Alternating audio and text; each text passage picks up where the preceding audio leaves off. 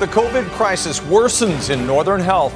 It is so hard for us to see a preventable illness now affecting people across the province. What BC is doing to boost capacity at overwhelmed hospitals.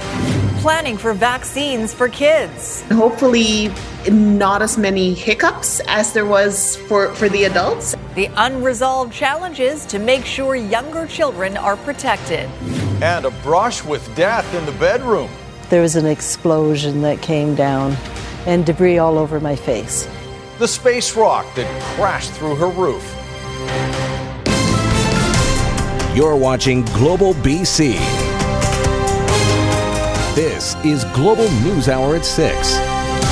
Good evening and thanks for joining us. We begin tonight with the COVID-19 pandemic in our province and the increasingly dire situation in Northern Health. We have 2,090 new COVID-19 cases province-wide since Friday. 351 of those cases are in the north. There are 28 new COVID-related deaths to report, including a person in their 40s. 357 people are in hospital. That's down 3, but 153 people are in ICU, a jump of 16. We now have just under 5,200 active cases in the province, and 82.6% of eligible British Columbians 12 and up are now fully vaccinated. With that rising number of cases in the north comes a growing number of hospitalizations and ICU admissions. Let's bring in Keith Baldry in Victoria for more on that. What do the numbers tell us, Keith? Yeah, grim situation, Sophie. We've been focusing on the north for the last week or so because the situation up there is becoming very serious indeed. The ICU numbers continue to explode, as do hospitalizations, to the point where now more and more people are having to be airlifted to Vancouver Island in particular and also Metro Vancouver Hospital. Here are the latest case numbers in terms of ICUs on the move. There's only 63 ICU beds in the entire region alone. 55 ICU patients have now moved elsewhere, 14 on the weekend alone. 42 of those are unvaccinated COVID-19 patients. And as I mentioned, the lion's share, 34 ICU patients have been sent to Vancouver Island, which means patients who normally reside in Dawson Creek have been moved hundreds of miles away from their family. Dr. Bonnie Henry, using today's briefing in an unprecedented fashion to focus on One Health Authority alone, she says she and her team are now very concerned of what they're seeing unfolding in Northern Health. We have been closely monitoring the situation in the north, and my public health colleagues and I are very concerned with what we continue to see in many communities across the north. COVID-19 is spreading at a higher than average rate. People are becoming severely ill, even young people, mostly unvaccinated younger people, and hospitals are pushed to the limit across the north. So I'll leave you with a couple of more statistics. They're not very good ones. Of those 28 deaths reported over 4 days, 7 of those were located in Northern Health. So a health authority with just about 6% of the population racked up 25% of the deaths in a 4-day period. Almost 200 people went into hospital. Many people came out, of course, but 198 went in. Almost 50 of those were in Northern Health. Again, almost 25% of the hospitalizations recorded in a health authority with less than 6% of the population. You've got to turn that situation around. All right, thanks, Keith. No doubt. All right, Health Canada approval is still pending, but we are learning more about the potential plan to vaccinate BC kids aged 5 to 11. As Richard Zussman reports, that mass vaccination effort could be in action as early as next month. Preparing for the shot. We may have that important vaccine available to us as early November. This is Health Canada's reviewing preliminary data from Pfizer on the effectiveness of vaccinating 340,000 kids between the age of 5 and 11 currently not eligible in BC. We continue to talk with school communities, families, and parents to ensure the process will be as seamless as possible for everyone and make sure that our logistics are all in place so that we can provide this vaccine as soon as it's available. The province still grappling with many details on how to administer vaccines for kids. Shots could be given at community centres, schools, and maybe even pharmacies, but doctors' offices have been ruled out for now. We're still waiting for details of whether the vaccine is going to be fridge stable. Non-immunized children continue to lead the way in terms of new cases of COVID in BC. In yellow and pink, you can see the cases growing among those not yet eligible for vaccine and are school-aged. far fewer cases per capita for those 18 to 39. They drove transmission for much of the pandemic. The expectation is all kids 5 to 11 will be eligible for the vaccine at the same time. We're trying to do a broad-based approach across the province to make sure access is there for everybody when the vaccine is available. I hope to see is that this means a very smooth rollout for kids in BC and hopefully not as many hiccups as there was for the adults. The province encouraging parents now to register their 5 to 11-year-olds in the provincial system. That will help determine how much vaccine is needed and where. With so much still up in the air, the province not considering adding those 5 to 11 to the province's vaccine card. My first thought is probably not. The intent of the vaccine program, of course, is to look at those situations that are discretionary, that mostly adults attend to. But where kids are included is the public mask mandate. Starting now, all children 5 and up are legally required to mask up in indoor public spaces like grocery stores and shopping malls. Richard Zussman, Global News, Victoria. BC's assisted living and long-term care facilities are set to experience even more staffing challenges as today marks the deadline for those workers to have at least one vaccine dose. BC Health Minister Adrian Dix says there are still nearly 2,000 staff in long-term care who aren't vaccinated, or about 5% of the industry workforce entirely. That number includes many casual staff who are all now subject to termination. We have had some sites where, 5, 6, 7 people were put on unpaid leave today, and hopefully they will decide to take the vaccine and come back to work. But it certainly makes the staffing shortages that we've experienced for the last 20 months that much worse. Some allowances are being made for workers who have received one shot. They'll be allowed to work if they undergo daily rapid testing, and they're also required to get their second dose within 35 days of their first. Well, the continuing high COVID case numbers could push back the return to full capacity for hockey games, live music, and movie theaters. As Amanda Gahi reports, instead of a province-wide relaxing of the rules, health officials now say a more regional approach could be in the cards. With glowing hearts, we see thee rise. 19 months into this pandemic, we are used to associating the image of empty seats with stopping community COVID transmission, which is why it's hard to blame medical professionals for their apprehension during conversations about the potential of 18,000 British Columbians gathering under one roof. I would feel a bit of trepidation at the very least. But seemingly confident with their COVID vaccination rates and individual public health trends, every single province with an NHL team in Canada is ready to drop the puck in front of a maximum capacity crowd. BC has yet to make that decision. I can speak for a lot of guys in that room that we can't wait, and we're hoping for full capacity. We're hoping for everybody to be able to come and see us play.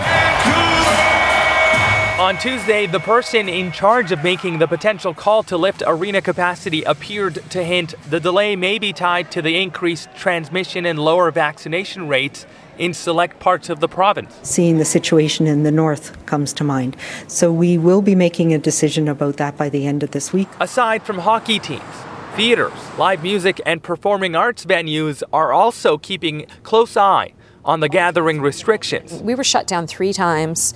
And to have it just unknown when we could reopen actually gave me PTSD. I had to get treatment for PTSD. This is probably one of the hardest decisions, this opening large indoor venues, that we've had to make in the recent months. And when that decision is finally made, it may vary by region, depending on vaccination rates and each area's COVID-19 situation as a whole. Amanda Gahi, Global News. Surrey RCMP are investigating the discovery of skeletal remains that might be human. Surrey municipal workers found the bones this morning while doing routine work on a ditch near 64th Avenue and 152nd Street. Surrey RCMP, forensic investigators, and the coroner's service are now investigating. Our investigation is still in the very early stages, and being that the remains located are skeletal, it is going to likely take some time to be able to positively identify the person. It is too early in the investigation to be able to determine a cause of death or if criminality did play a factor or not. Those are all things that our investigators and BC Coroner Services will work together to try to determine. Sentencing today in a Surrey courtroom for the driver in a 2019 fatal crash that killed a Vancouver Whitecaps prospect. 20-year-old Dilpreet Sandhu pleaded guilty to several charges, including dangerous driving causing death and failing to stop at the scene of a crash that caused death. Andrea McPherson has the sentence and reaction from the victim's family. Brandon was the light of the family, you know. It was a difficult day in court for the family of 19-year-old SFU soccer player and Vancouver Whitecaps prospect Brandon Bassey, who was killed in a crash in Newton in May of 2019 after learning the person responsible will spend a total of 21 months behind bars. In these situations, no matter what sentence would have been handed down today, it could have been any range, or the higher end or the lower end. It would have made no difference to the family in terms of the loss that we've suffered as a family. Dilpreet Sandhu was 18 years old at the time of the crash. There were 6 people inside his overloaded Jeep as he was excessively speeding through a residential neighborhood. Sandhu and another passenger left the scene of the crash, but he would later surrender himself to RCMP. The judge felt that his behavior was highly reckless in the circumstance, and that young people should take this as a lesson that these are the kind of consequences that will last for a lifetime. That decision is going to affect people for the rest of their lives. It's ripped apart the Bassey family and our family, and there's just no words. 3 others ended up in hospital that night, including Sandhu's cousin, who was left in a vegetative state, and another with other life-altering injuries. Sandhu has also been handed a 3-year driving prohibition, which will begin after his release. Our loss as a family is unmeasurable, unexplainable, but at the same time, the loss to the community is just as unmeasurable. Andrea McPherson, Global News. A man is clinging to life in hospital tonight, and police are hoping you can help track down the driver responsible. As Grace Key reports, the hit and run happened this morning near a Vancouver high school.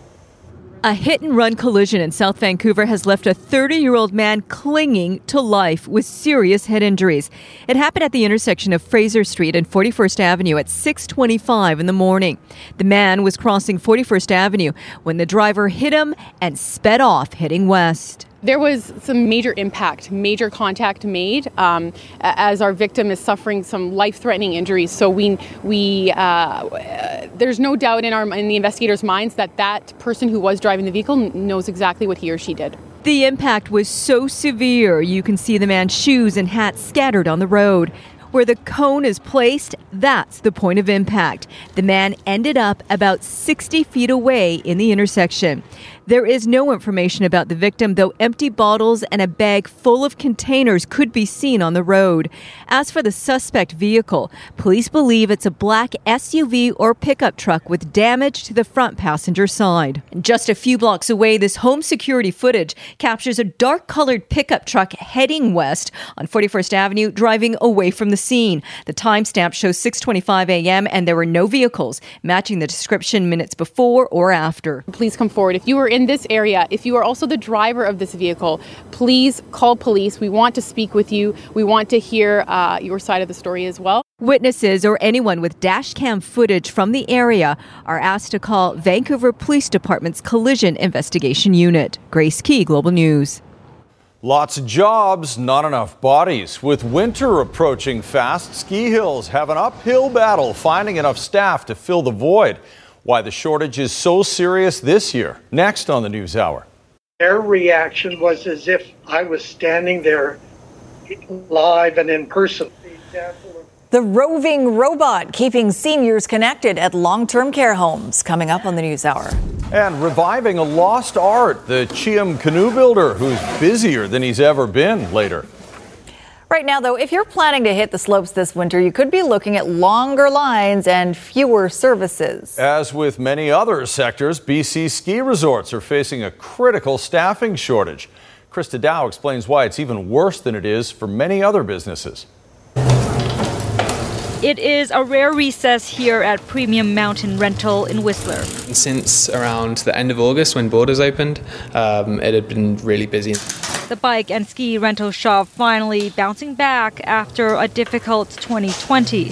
For Matthew Hamilton, the challenge now is having enough staff to keep up. It's pretty stressful. As a floor supervisor, I don't really have too many people to supervise, so I'm running around like a headless chicken. It's just a big stress, basically. Puts a lot of strain on everyone that is working. From the ski resort right down to the restaurant, many shops in the village deeply feeling the void left behind by international workers.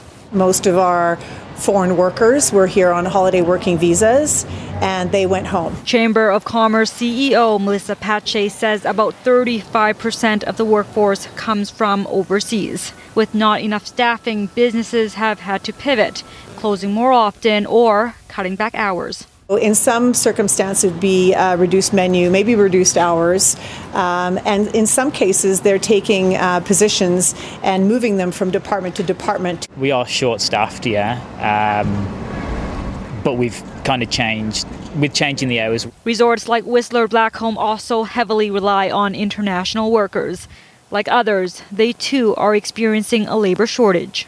Whistler Blackcomb tells Global News they contend with staffing dynamics every year, and while this year may present unique challenges, they remain focused on attracting and retaining talent. 2 or 3 of my friends have been working, I want to say 16 days in a row. There is plenty of optimism for the winter season as Canada welcomes back international visitors. Still, more red tape reduction is needed if the industry is to bounce back. We really need to start seeing the holiday working visas come back, the temporary foreign workers come back. Krista Dow, Global News. Coming up, planning for the future of public transit. So I'm proud that it recommends the kinds of big and very bold changes this region needs. A Global News reality check on TransLink's ambitious goals. And Big Bang Theory, what came crashing through the ceiling and how the homeowner was lucky to survive it. Still a busy evening commute along Highway 1 East from Vancouver right through Burnaby and into Coquitlam with major congestion at all the usual merge points like Willingdon and Kensington. Through Kermac Cares for Kids, expert repair for your vehicle helps provide expert care for kids. When you choose Kermac, you choose to support BC Children's Hospital. Kermac Cares for Kids. I'm Trish Jewison in the Global Traffic Center.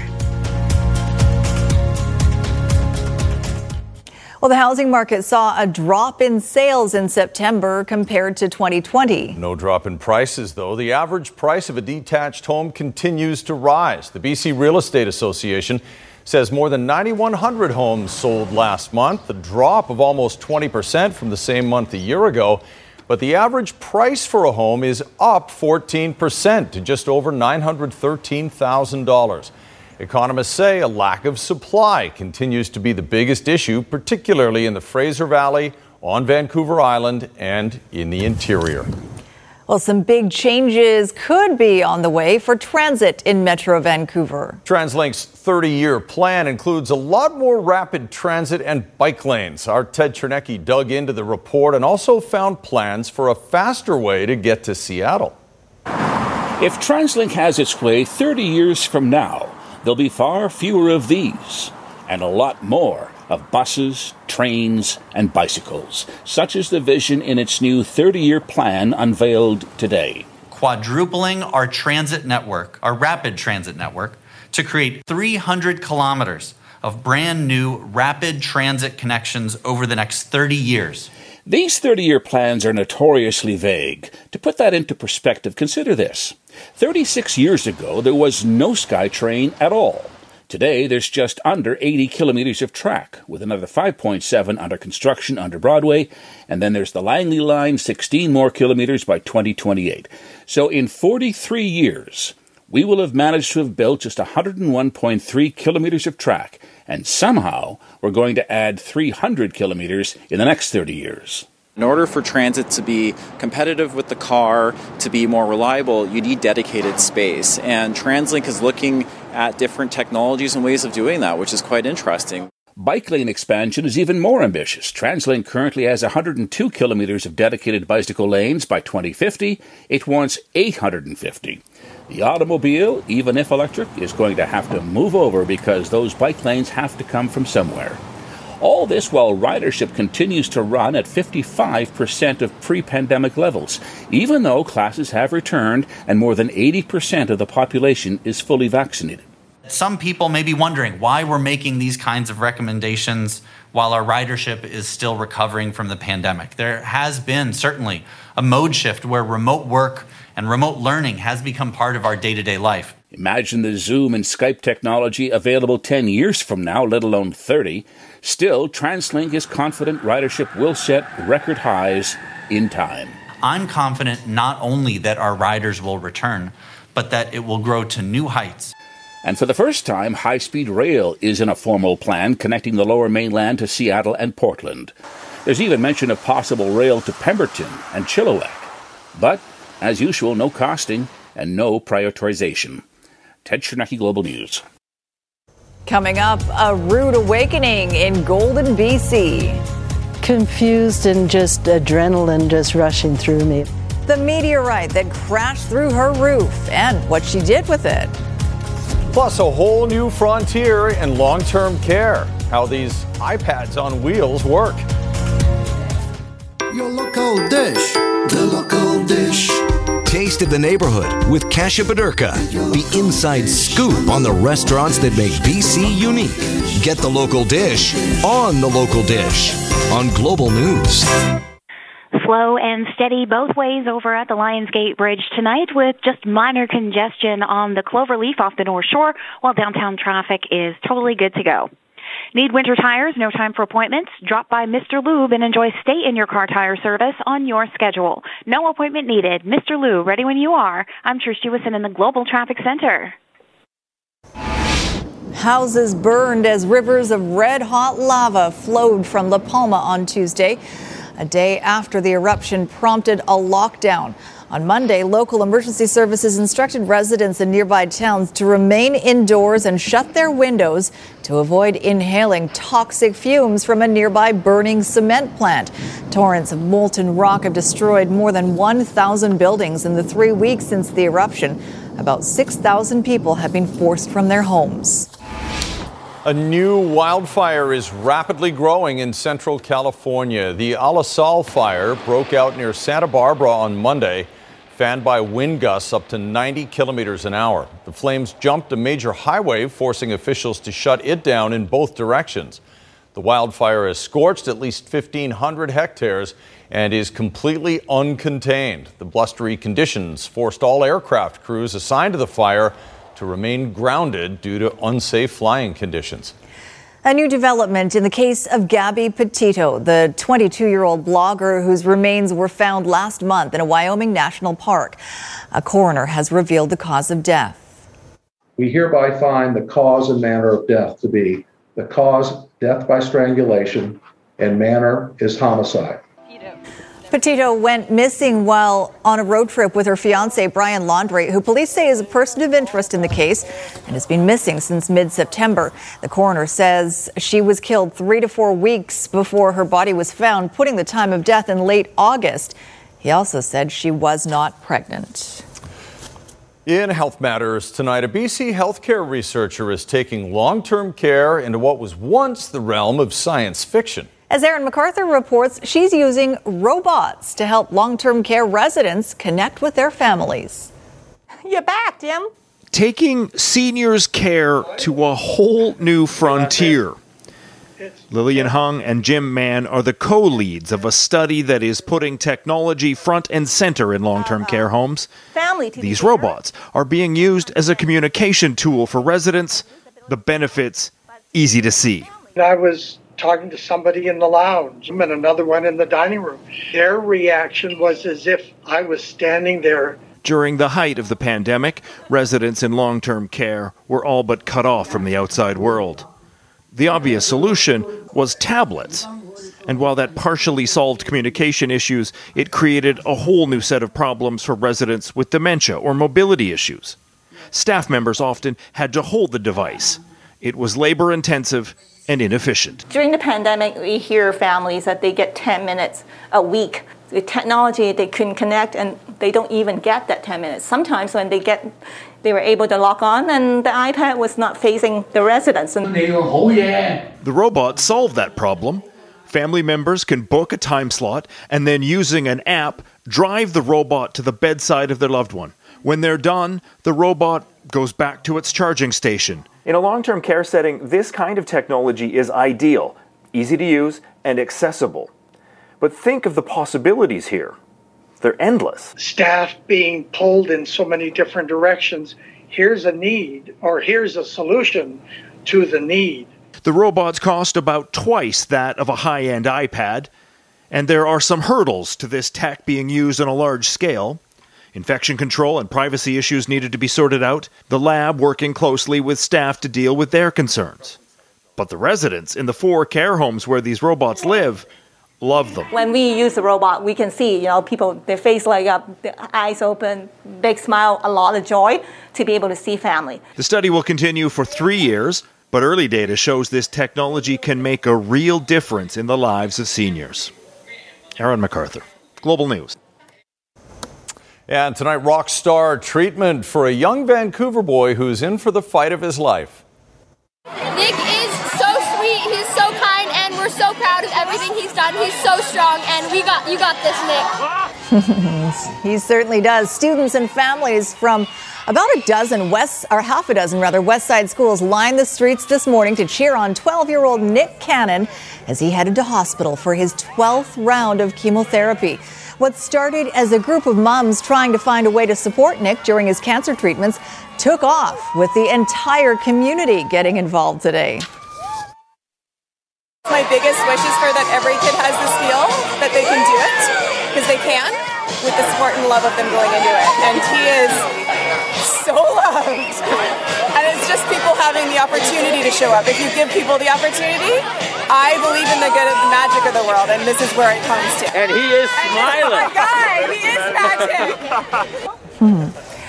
Nick will be at BC Children's Hospital for about 3 weeks for his latest round of chemotherapy and stem cell treatment, and we wish him the best. You got this, Nick.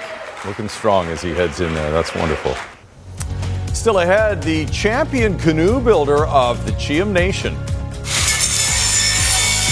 Why his designs are in such high demand up and down the Fraser River. But first, how this woman from Golden, BC ended up in bed with a rock from space. You're watching Global News Hour at 6. Some more stunning video of orcas visiting the waters surrounding Metro Vancouver. Where are they going to go? Wow. The images were recorded by documentary filmmakers Lake and Wainwright at around noon on Saturday at the government dock in Horseshoe Bay. Visitors, boaters, and people waiting for a ferry, all lucky enough to get this close to a pair of orcas that swam up between the marina, the ferry terminal, and the beach. Over the weekend, there were several more sightings of the animals in Burrard Inlet and Cole Harbour. Look at that. It swims right below them. Amazing. That is close. Well, the Northern Lights made a rare appearance over the Lower Mainland's night sky. A geomagnetic storm made the lights, also known as Aurora Borealis, visible across the world from the UK to parts of Washington. And right here in BC, residents were treated to the spectacular show. This video taken from English Bay. These photos also from the Vancouver area. Stunning. Good thing it was clear. I missed it. But we have pictures. So that's right. That's why we're here. And that's why Christy's here to talk a little bit more about conditions out there tonight. Christy? Yeah, so you can see that sky behind me. It looks purple, and I'm not sure why that is. If you're at home and you have maybe a reason why, let me know. We don't have the ability to see the Aurora Borealis tonight because of the cloud cover, but also I checked in with the University of Alberta that tracks the geomagnetic activity. There's only about a 29% of us seeing that display, so we were so lucky that we had the clear skies last night. Here's a quick look at a few more photos. We have the one from Cole Harbour from Brianna, just stunning shots. And another one here showing, come on, I might need a chance. Oh, there we go. Bouchy Lake. Thank you to Chris for that one. I love it with the sky so lit up. And look at this ominous looking from Rhonda in the Canoe Lake area, or the Canoe area. And this one from Green Lake from Warren Low. So thank you to everyone who shares the photos, because yes, I too was asleep, but wishing that I could have seen it in real life. But nice to see those photos. Tonight, we do have a chance of showers. I mean, it's certainly raining right now, but a chance of showers into tomorrow morning. We are expecting the possibility of snow even in the valley bottoms in areas like Nelson, Castlegar, maybe into Merritt as well. It would just be a wet snow and it would transition to rain pretty quickly, but definitely that freezing level has dropped. You felt the cold air probably today, even across Metro Vancouver. Later tomorrow, things start to clear out, but we've got another system that's on deck. So tomorrow will be mainly cloudy, but mainly dry, but we won't be getting much of a break because there will be right back into periods of rain by tomorrow night and certainly into our Thursday. Not a soaker, but some rainfall certainly. Here's a look at your forecast for tomorrow with the bulk of the moisture across the north and central coast, inland region sunshine and breaks of blue sky through the Okanagan Valley, but you can see that flake in the Castlegar region, so that's just through the early morning hours. Lots of cloud cover for the south coast tomorrow, but at least mostly dry except parts of Vancouver Island, and then it looks like we'll be back to periods of rain as we head into our Thursday, but not quite like what we're seeing today, just a few showers more so. Tonight's central weather window is from the Fort St. John area. I picked this one because we had so many photos, and thank you to everyone who shares them, but this one really I thought was stunning. It's one of the areas where you get that really clear, crisp look at the aurora, and Jane captured it. It just looks huge over top of her neighborhood, so thanks, Jane, for sharing that. Pretty incredible. Giant green curtain is what it looks like. Very cool. Thank you. Well, a BC woman says she is still in shock after an out-of-this-world close encounter. As Kylie Stanton reports, the whole thing happened in her bedroom. I was in this bedroom right here. Call it luck, call it chance. It came through the roof right up in there. But there are some things that just can't be explained. I think I'm just in wonder. Yeah, every time I go into the bedroom, I go, oh my goodness, that could have hit me. On the night of October 4th, Ruth Hamilton had been asleep for hours when she awoke to the sound of her dog barking. Ready? Then, moments later, this came hurtling into her bedroom. It sounded like an explosion happening. Jumped out of bed, ran over and turned on the light and saw a hole in my roof. The 66-year-old immediately called 911. It was only then she discovered what had happened. Flipped back the top pillow, and there was the rock. A gray charcoal chunk of rock the size of a softball came tearing through Hamilton's roof, landing in between her pillows just centimeters from where her head had been only seconds earlier. Just thinking of that just makes my heart race. RCMP was sent to investigate, initially suspecting the rock was debris from a construction site nearby. But a quick phone call confirmed there had not been any blasting that night. However, workers on site did report seeing a meteorite exploding before it disappeared. And on social media, even further proof. Images have surfaced, captioned, "The huge fireball last night at Lake Louise. What a spectacular shot." It was well over a kilogram, so I would say that big, yeah. Hamilton has reported the find to a team of experts at Western University, who have since confirmed the rock is in fact from space, likely a part of the solar system's astrobelt. It went through tin, asphalt shingles, plywood, and then the drywall. While Hamilton was shaken up, she wasn't hurt.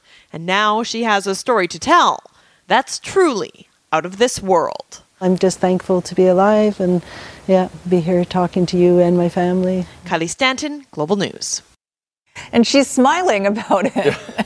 She seems pretty calm. She sure does after living through that. Absolutely amazing. Aliens chucking rocks. That's right. Aliens chucking rocks. I'd be smiling too if I was still upright after that happened. A lot of hockey fans are smiling. Well, the NHL regular season has begun. There are 2 games tonight, including Seattle later on down in Vegas. The Canucks play tomorrow. And today the Canucks signed Alex Chiasson. Now, we've talked a lot about him. He's been signed mainly because of his work on the power play. He's the guy who has no fear standing in front of the net, which is not an easy job. There's also a courage part to it that people on the outside don't understand Here's an example of that. Chason will be part of the Canucks' first power play unit tomorrow when they start in Edmonton. Also tonight, going with the flow. A GM builder tries to keep up with demand for his traditional racing canoes.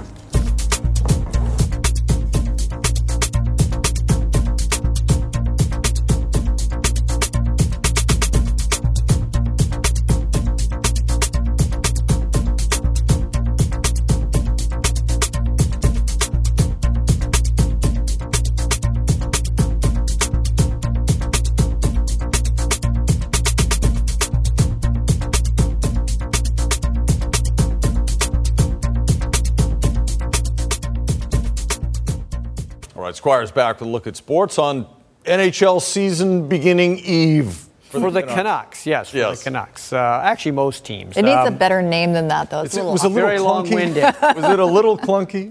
Let's get the promotions people on that. The Canucks are in Edmonton getting ready for game one of a full 82-game season. It'll be tomorrow against the Oilers, and they will have former Oiler Alex Chason with them. Now, he wasn't on the Canucks' original 23-man roster yesterday because he had not signed a contract yet. But that did happen today.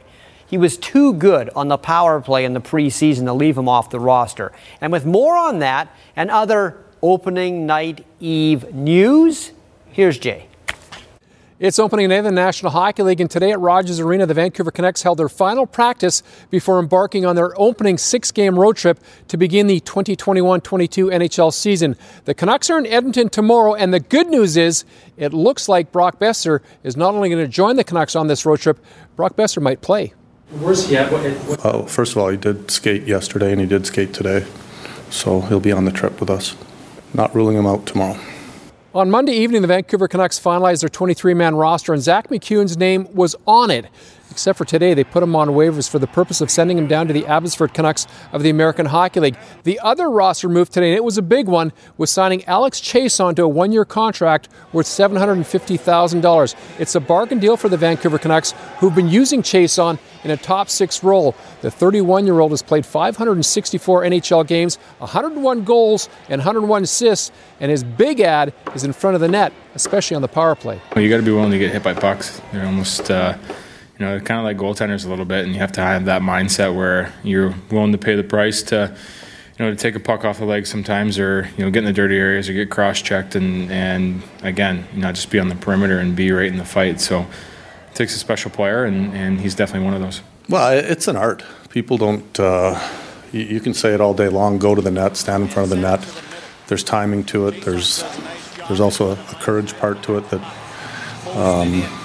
people on the outside don't understand the courage that it takes to stand there when guys are taking one-timers and that. And there's not a lot of guys that are good at it in the league, and he's one of them. So the Canucks are in Edmonton tomorrow night. Then it's Philadelphia and Detroit on Friday and Saturday before heading off to Buffalo, Chicago, and Seattle before returning home October 26th when they begin a 7-game homestand. From Rogers Arena with your Rinkside Report, Jay Janwer, Global Sports.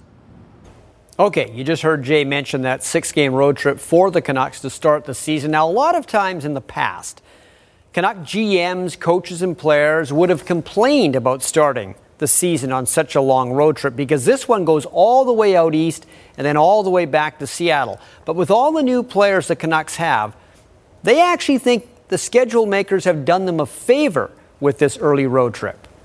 I mean, I'd love to get back on the road and do normal things and go to dinner and, have a beer with your teammates out and learn, get to know them. I think it's a perfect way to start the season. It's going to be a great challenge for our team. A lot of games and a lot of cities coming up. So, we're super excited to go back and travel and cross the border again and do the whole thing. So, I think it's going to be a really fun trip for us, and I think it's coming at a perfect time.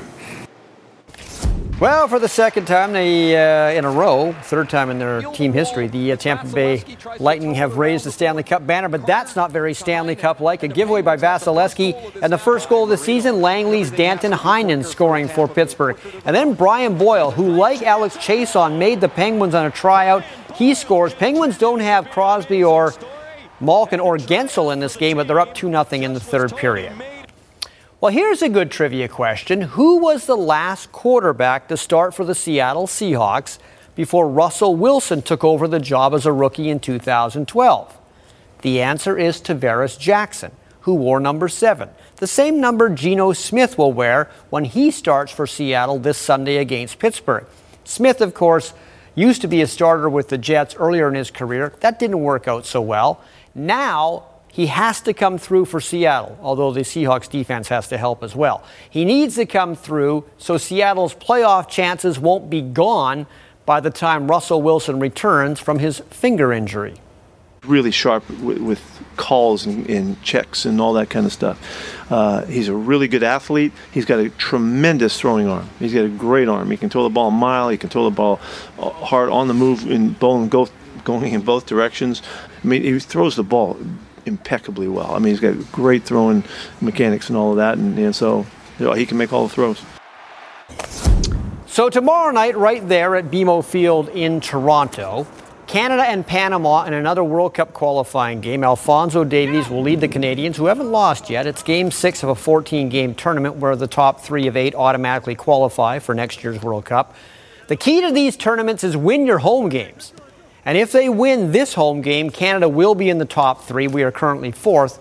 Panama is 3rd. Well, the Houston Astros, a lot of people don't like them because, of course, they kind of won the World Series, with a bit of cheating a few years ago. But this franchise does know how to win in the playoffs. They won today against the White Sox. They've now made the ALCS 5 years in a row, and they will play the Boston Red Sox for the right to go to the World Series. Trying to be legit. Yes, no more garbage can banging. Thank you very much. That's right. Thanks, Squire. Thank you, Squire. Up next, to BC men bringing back canoe culture, one canoe at a time. This is BC with Jay Durant, brought to you in part by Fortis BC, BC's energy solutions provider. BC, featured on Global News Hour at 6, celebrates the innovative minds working together to reignite business throughout our province. Believe BC in partnership with Pacific Blue Cross, flexible small business health benefits for challenging times. Well, hope may not be the first place you think of when it comes to canoeing, but Rick Quip is getting a big following for his Chiam canoes. He is quickly getting a reputation for building winners, and as Jay Durant tells us, he's also helping restore a proud paddling heritage. It's another busy day in the shop behind Rick Quip's house in Hope. It was just a few years ago when he got serious about building racing canoes. My goal was to bring it back to my reserve, bring back the canoe races, the canoe culture. And now the phone has been ringing off the hook with orders from First Nation racing clubs throughout the Fraser Valley. So this one's only an hour away, maybe 2 hours away from being complete. It's been tough to keep up with demand. The crew has another 12 canoes to make after these are finished. Singles, doubles, 6-mans, 11-mans, ocean canoes. Quip started this to promote a healthy lifestyle for younger generations, and it's helped bring the Chiam community together. Life, our culture, history, family, everything, because as soon as you have one, you get that bond. Son, come on, finish! And these are champion canoes. Rick's nephew Jonathan Prest won practically every race he entered this year. Attaboy, Junior, keep pulling, son, finish! Rick's quick to point out that it's all the training he does, but there seems to be something special in the design of his cedar strip canoes. One elder told me, look at the belly of a fish and check, study the fish. Another order ready to go. They'll give it a test run before it goes to the new owner. Go and give it a dunk here soon. Christen it to the water. And then back to the shop to try and catch up. He never thought it'd be this busy. Rick's goal has grown into something so much more. My buddy, he was a single canoe champion for 13 years, and he keeps saying, don't give up. Even if you got one person with you, don't give up. He says, because you're keeping it alive and you're bringing it home. Jay Durant, Global News.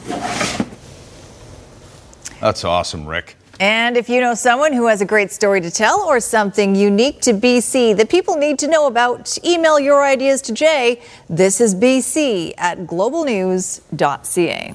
Lots of good ideas coming in. That one especially. All right, let's check in with Christy and see what we're getting overnight. Notice some frost on the garage roof last night.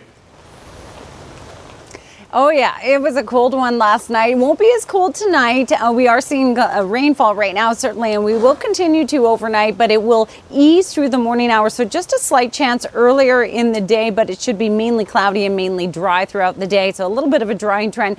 But then we're back to periods of rain, it looks like, for Thursday. Not a soaker, but certainly on and off wet weather. All right, thanks very much, Christy. And thank you all for watching. Have a great night. Good night, all.